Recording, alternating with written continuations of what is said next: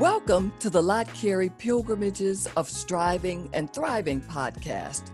I'm Reverend Dr. Jacqueline Madison McQuarrie, pastor of the First Baptist Church of New Market in Piscataway, New Jersey, and learning coordinator for Pilgrimages of Striving and Thriving.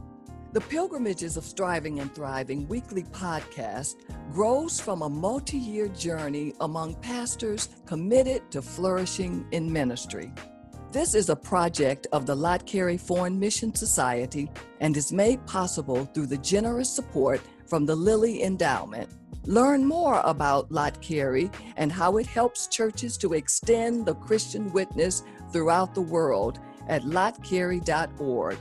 That's LOTTCAREY.org. Join us for weekly conversations with pastoral thought leaders who share wisdom from the Black church for the whole church. Let's join Reverend Dr. David Emmanuel Goatley, Associate Dean for Vocational Formation and Christian Witness at Duke Divinity School, and the Project Director for Lot Carey's Pilgrimages of Striving and Thriving.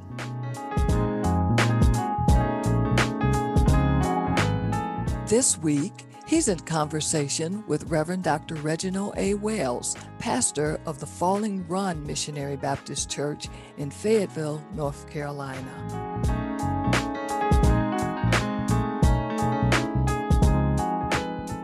Today, we're excited to have a conversation with Pastor Reginald Wells. Thanks, Dr. Wells, for being with us today. Thank you, Dr. Goatley, for the opportunity to talk today. It's always a pleasure to talk with you. Thanks much. Well, as you know, we're talking with pastors in this podcast about flourishing in ministry, and the way that we talk about it is around an idea of pilgrimages of striving and thriving. And so we're really thankful that you've been a part of this journey where we've had 50 pastors who've been a part of this journey together. And as you know, our assumptions hold that in flourishing in ministry, every round does not go higher and higher. And that to flourish includes striving and thriving. So some of the ways we've talked about flourishing in ministry is to use a metaphor of a tree. Sometimes there are leaves, sometimes there are blossoms, sometimes the leaves are falling away, and sometimes there are only bare branches. But in all of those seasons, the tree can still be healthy and thriving. So while that's one way of thinking about flourishing in ministry, can you talk with us about what flourishing in ministry looks like to you? Thank you. Thank you for that question, Dr. Goatley. I'll be honest, prior to entering this program and being a part of this journey, first of all, I didn't really give a lot of thought to thriving in ministry. I've been in ministry 36 years, being in the pastoral ministry 30. So, when you're a part of something, you don't tend to define. You're so busy working and doing until you don't have a lot of definitions. So I think the first thing you helped me to define, I think the first time we were in Durham, I left there at the end of the week with sort of thinking about what does that look like? We are so accustomed to defining things or always in the superlatives. If ministry is not always hitting on 100, or every cylinder is not hitting, we don't think we're doing well. So I think over the last year and a half, I have sought to redefine for myself what thriving in ministry looks like. So for me, thriving in ministry is being aligned with God. It's an alignment with God, making sure that what I'm doing in my local context, it's being aligned with God, and then creating time for spiritual discipline. As we've been walking through this program, I think that that's an area that I was lacking in. I spent a lot of time in school reading and writing and researching, but I think I was lacking in that. So I think for me, thriving in ministry is about creating time for spiritual discipline through prayer and study, and then also investing time in spiritual care, personal care. That has helped me to develop this. I think even that concept of thriving in ministry. You can't thrive when you're sick, not just physically, but mentally as well as spiritually. So thriving for me is helped me to work on my investing some time in my spiritual care and as well as physical care, as well as making time for my family. For some pastors who are listening, they might hear in themselves the tendency to be doing and delivering on something. And some of the way that I heard you talk about thriving had to do with maybe tapping the brakes or not focusing on the doing, but give some more time to being. You're exactly correct. I think as pastors, we are so busy. We are programmed to do, but I don't think we spend a lot of time being. And so I'm trying to work on, as a part of my thriving in my local context, I'm trying to be. I'm trying to be in line with God. I'm trying to be the one who creates that spiritual discipline of prayer and study. I'm trying to be the one that invests, because I think that if I'm not healthy, the church itself, and that there's a saying, and I think it's true, that our congregations tend to take on, the DNA, or for a better term, the personality of the pastor. Yeah, I've heard that, and I think that while that is true, I think also pastors have a tendency to be informed and take on some of the personality of the people. And so I suspect that we all are influencing and informing each other. Yes. And until we step back and intentionally reflect, we very well may miss some of that. Yeah.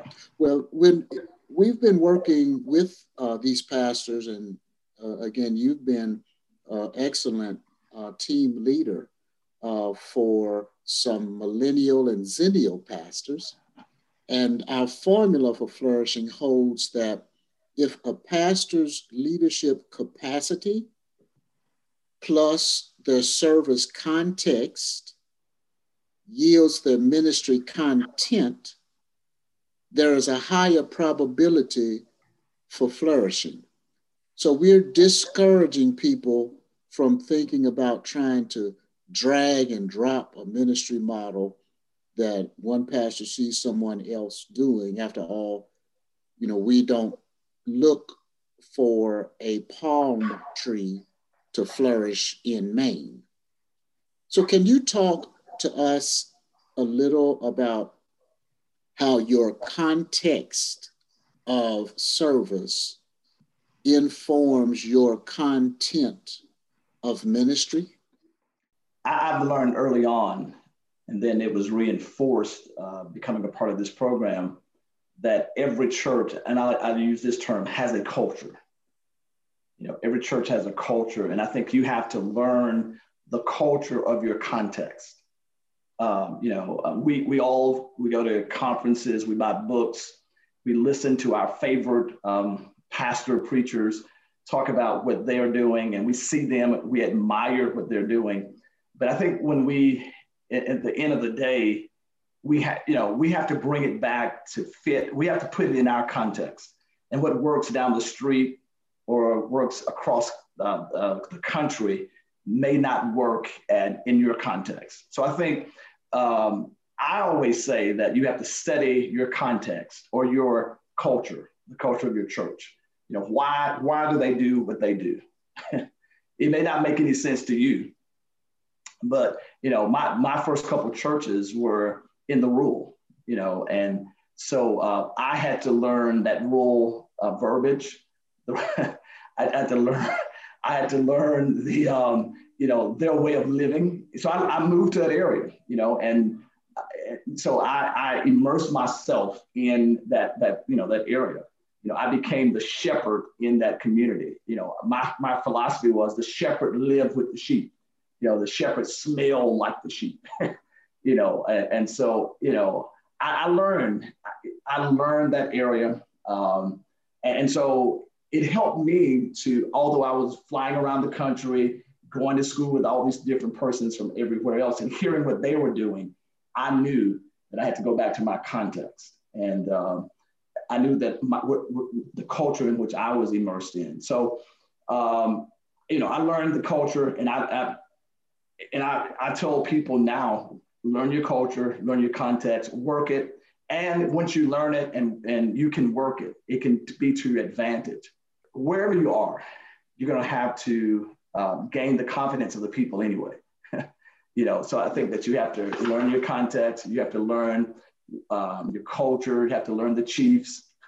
who are the chiefs? Who are the floor pastors? I had a saying of an old pastor when I was growing up in Alabama. He talked about there are floor pastors, that, you're the pulpit pastor, but there are floor pastors who have their own congregations within your congregation. And you're going to have to learn how to negotiate with them, particularly as a younger pastor, to get some things, or before the power is really given to you. And so that and I know I said a lot, but I think that,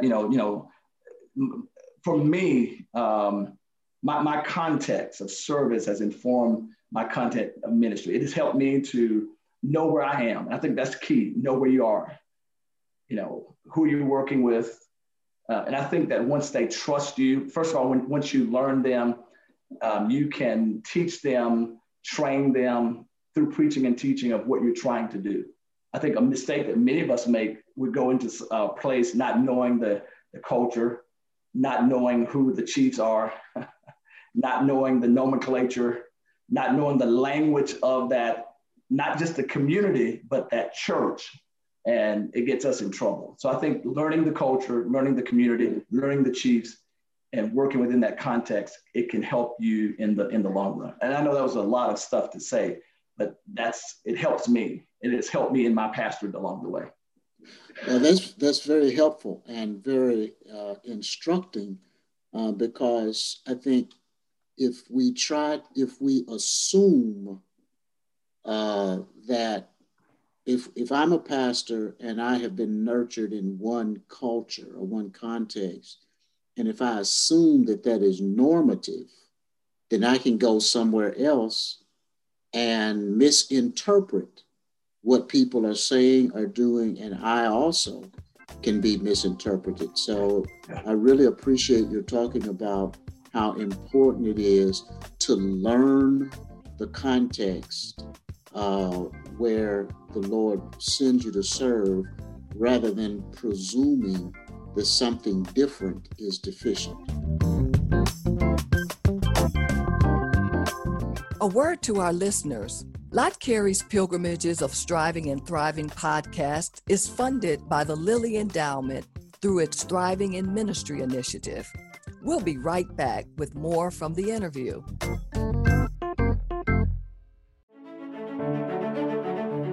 Since 1897, the Lot Carey Global Christian Missional Community has helped churches to extend the Christian witness around the world. We collaborate with indigenously led communities to bear good and faithful witness to Christ Jesus through ministries of evangelism, compassion, empowerment, and advocacy in Africa, Asia, the Caribbean, Europe, North America, Oceania, and South America. Together, we are touching lives with transforming love. You too can help to extend the Christian witness throughout the world. Visit us at lotcarey.org. That's LOTTCAREY.org. Thanks for praying for and investing in the good news globally through word and deed.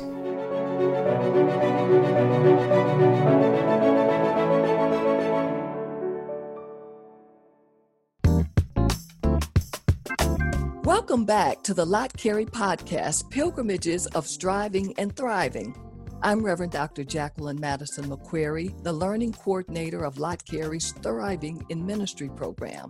Each week in this podcast, my colleague, Reverend Dr. David Emmanuel Goatley, interviews a prominent Black pastoral leader to gain insight for flourishing in ministry. Now back to more of his interview with Reverend Dr. Reginald A. Wells, pastor of the Falling Run Missionary Baptist Church in Fayetteville, North Carolina.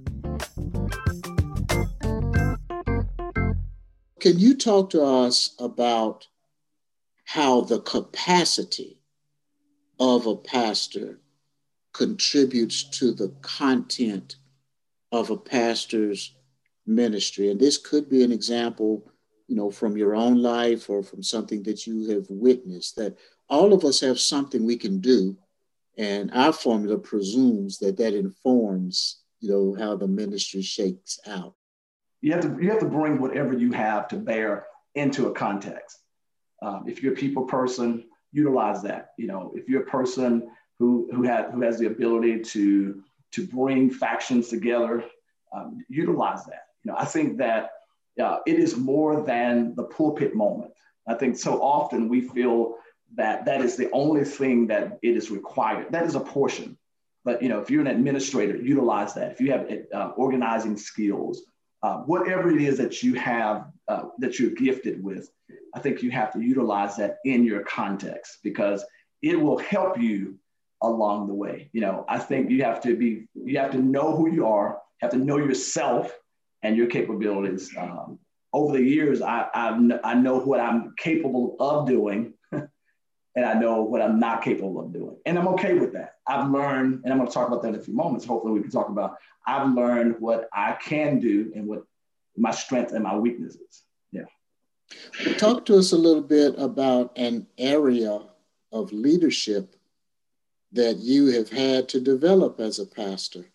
You just mentioned that you had to learn there's some things that you were good at, some things that you weren't as good at, and that you were okay. I really appreciate you saying it's okay for a pastor to have areas that the pastor is not excelling in or particularly gifted in. So can you talk to us about an area of leadership where you've had to develop as a pastor? Sure. Early on, I was not good at developing other leaders. And I think over the last couple of years, I really thought about it. I've been thinking about that, and I'm still wrestling with that as to why. It could be two things, either my ego or I was afraid. I'll be honest. I want to be totally transparent. Early on in my earlier pastorate, I didn't do a good job of developing persons. I had people around me who were younger, who I feel now as I look back, I failed them. They were eager. I pulled them in. They trusted me. I pulled them in. But once I got them into leadership positions, as a younger pastor in my 20s, the fight was to bring younger people on, and somehow I was able to do that. And once I got them there, I don't feel like I developed them. I gave them busy work. They were busy doing things, but as far as developing them to really become effective leaders, I don't think I did that. And I don't know if it was because of my ego or was I afraid to do that? Was it because, when you have people around you and they have to come to you for everything, that's ego. That's stroking your ego. That's job security. That's people needing you all the time. So, in your 20s, early 30s, you need that. I'm just being honest. And I think, but now in my 50s, I can look back and say, I think I failed them. I think I had the Moses complex. I think I might have suffered from the Moses complex. And I wish I would have had Jethro to say to me, not that I was going to burn myself out, but in the sense of you're doing a disservice to these individuals. So now we came along together. We were both in our 20s, early 30s. I see them as leaders now. And I want to say to them, I failed you, So 30 years later, or 25 years later, I see the error of my way. Well, there are some folks in leadership that talk about how important it is to learn how to fail forward. Yeah. So that it's a learning experience, and we grow from it and learn from it. And there are others who, say if you haven't failed anything, you haven't tried much either. Yeah. So I really appreciate your transparency. One thing I'm hearing you say, and this is a question I sometimes ask leaders when I have the privilege of doing some leadership conversations, is do you intend to lead followers, or do you intend to lead leaders? And in my mind, followers will do what they're told. Right. But leaders need the freedom to use judgment, to have both responsibility and authority. Right. It's right. Frustrating to have a responsibility and no authority. Right. To have, to agree on the deliverable, but then also to delegate sufficient authority. So it sounds like to me that you've grown in to valuing what it means to lead leaders who can exercise their own gifts and abilities. Am I hearing you right? You're exactly right. And I like that analogy. Am I leading leaders or leading followers? Because I'm at the point now, 25 years ago, when someone came to me with an idea, I needed all of the steps. I needed 2 or 3 meetings with you. I needed you to show me, and then a follow-up. Now I just need you to tell me what you're going to do and the bottom line. I don't need the in-betweens, because I trust, particularly those persons that I trust. I don't need that, and I don't need you calling me. And there sometimes I refuse the call because I want you to err or to try. I want you to make some mistakes along. That's how we learn. It's not that I'm setting them up for failure, but I think you grow from trial and error. You have to figure it out. With this pandemic, we've had to make some decisions on the fly. And I think you have to figure it out. You've got to figure out how we're going to deliver this 150 boxes of food every week to these people that come through our line. You have to figure that out, and let's talk about it on the back end of it. I think my leadership style now, again, has evolved in the sense of I'm not standing out front saying, follow me. It's my leadership model now is I'm coming alongside to coach you, Let's follow up on that word evolve. It has to do with changing. Mm-hmm. So you've been in pastoral ministry for 3 decades or so. Mm-hmm. What brings you the most joy as a pastor? And has that evolved over time? It has. At this point, it is seeing people transformed, their lives transformed, just growing spiritually. But then also seeing leaders develop, gaining their confidence, and then gaining the confidence of the people, gaining their confidence and then seeing people starting to trust them. That brings me joy, that people trust them. So I think it's for me, early on in ministry, I would be honest, it was about, me getting the accolades. I'm just being transparent. I'm being honest, but at this stage in my life, I think it's about legacy. I think when you start getting a certain age, it's about the legacy. You start working on legacy. I think early on in my ministry,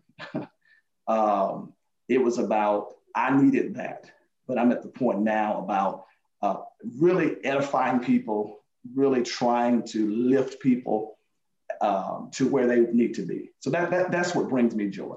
I wake up each morning with a genuineness of saying, what can I do, God, to really, impact the people you've given me? What's the best advice that you received about pastoral leadership? Meet people where they are, love the people for who they are, and develop them into who they can become. I had a pastor who told me that. It took me some time to get there. But, it took me some time to get there because, as a younger pastor, you want to instantly, you just don't want to receive people for who they are or love them for who they are. So I now have gotten, I think I understand that now, meet people where they are, love them for who they are, and develop them into who they can become. That's where I am at this point. And that's the best advice I can give a pastor. Sometimes leaders are hypercritical about people when people are being human, and to be human means that sin lives very close to you. Yeah. So it sounds like to me that you have evolved in the way that you even view the humanity of people. Well, I think that, I've not had a scandal in my ministry or major scandal. I've had some hurt in my ministry, and I think you and I have talked about that. And it really helped me to see people, not only people, but it helped me to see when a pastor is going through something. So I think I've become more of a pastor to pastors now. When there's a pastor that's hurting, I think I'm the first one to pick up the phone, to call and say, let's pray. Let's try to figure out. So I think my humanity shows more now, that whereas before I might have been standoffish or not, I prayed, and might have talked to the person a couple, in passing, but now I'm more intentional about that. So I feel like my pastor's heart has really developed, not just for those people in my care, but for other pastors because of something I have personally experienced. Well, we have pastors across the country and around the world who are listening to this podcast. And so what advice would you like to give our listeners today about what they can do to flourish in ministry? Find your voice. Find your voice. My grandfather, and I don't spend a lot of time talking about this, but my grandfather, who could not read, could not write, I was raised by my grandparents, started preaching as a kid. When I was preaching my first sermon on my 16th birthday, my grandfather, who could not read, could not write, bought me a tape recorder. And he would have me to preach in this tape recorder. He could not read, he could not write, but he said to me, he would buy books. I don't know who told him the books to buy, but he would find these books that he wanted me to read. But he said something to me once that really I take it with me everywhere I go. He said, when you stand up to preach, you're representing God, you're representing your family. But he said something to me. He called pastors' names, Jasper Williams, C.L. Franklin. He called my late pastor's name, John Spencer, who's deceased now. He said, you have to be you. And really what he was trying to say, he didn't know what they use the terminology, but he was saying, find your own voice. So I would say to pastors, this man who had no education, but he was a person who was nurturing me, even then said to me, find your voice. And I want to say to pastors, young as well as older, find your voice. And also develop your leadership style. Develop your own leadership style. You can't be someone else, but develop your own leadership style. And finally, as an older pastor, senior pastor told me 30 some years ago when I first entered the pastorate, he said to me, go to a church and pastor that church as if you're going to stay there because you just might have to. Translation, don't go and just put it on your resume as a filler. Go and be intentional and do something and work the work that the Lord has given you, because, you might just have to stay there. Dr. Wells, we are grateful that you've taken time out of your responsibilities at the Falling Run Missionary Baptist Church in Fayetteville to talk with us about flourishing in ministry. We're grateful for your time and your wisdom and your conversation today. Again, thank you, Dr. Goley, for all that you are doing to help develop and shape the lives of pastors and church leaders everywhere. You are a gift to the body of Christ, and we are so grateful to have this opportunity to sit with you today. Thank you for all that you do for all of us. We're eternally grateful.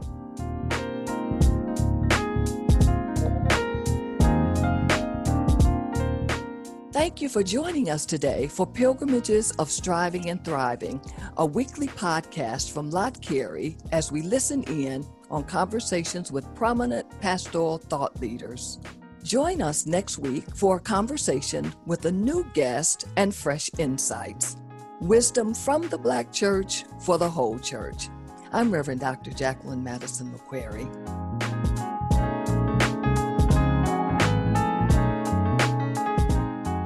Pilgrimages of Striving and Thriving is produced in partnership with Good Faith Media. Music by Makita McQuarrie. Share the word with those who need to hear it. Pilgrimages of Striving and Thriving, wherever you get your podcasts. Also listen online at lotcarey.org.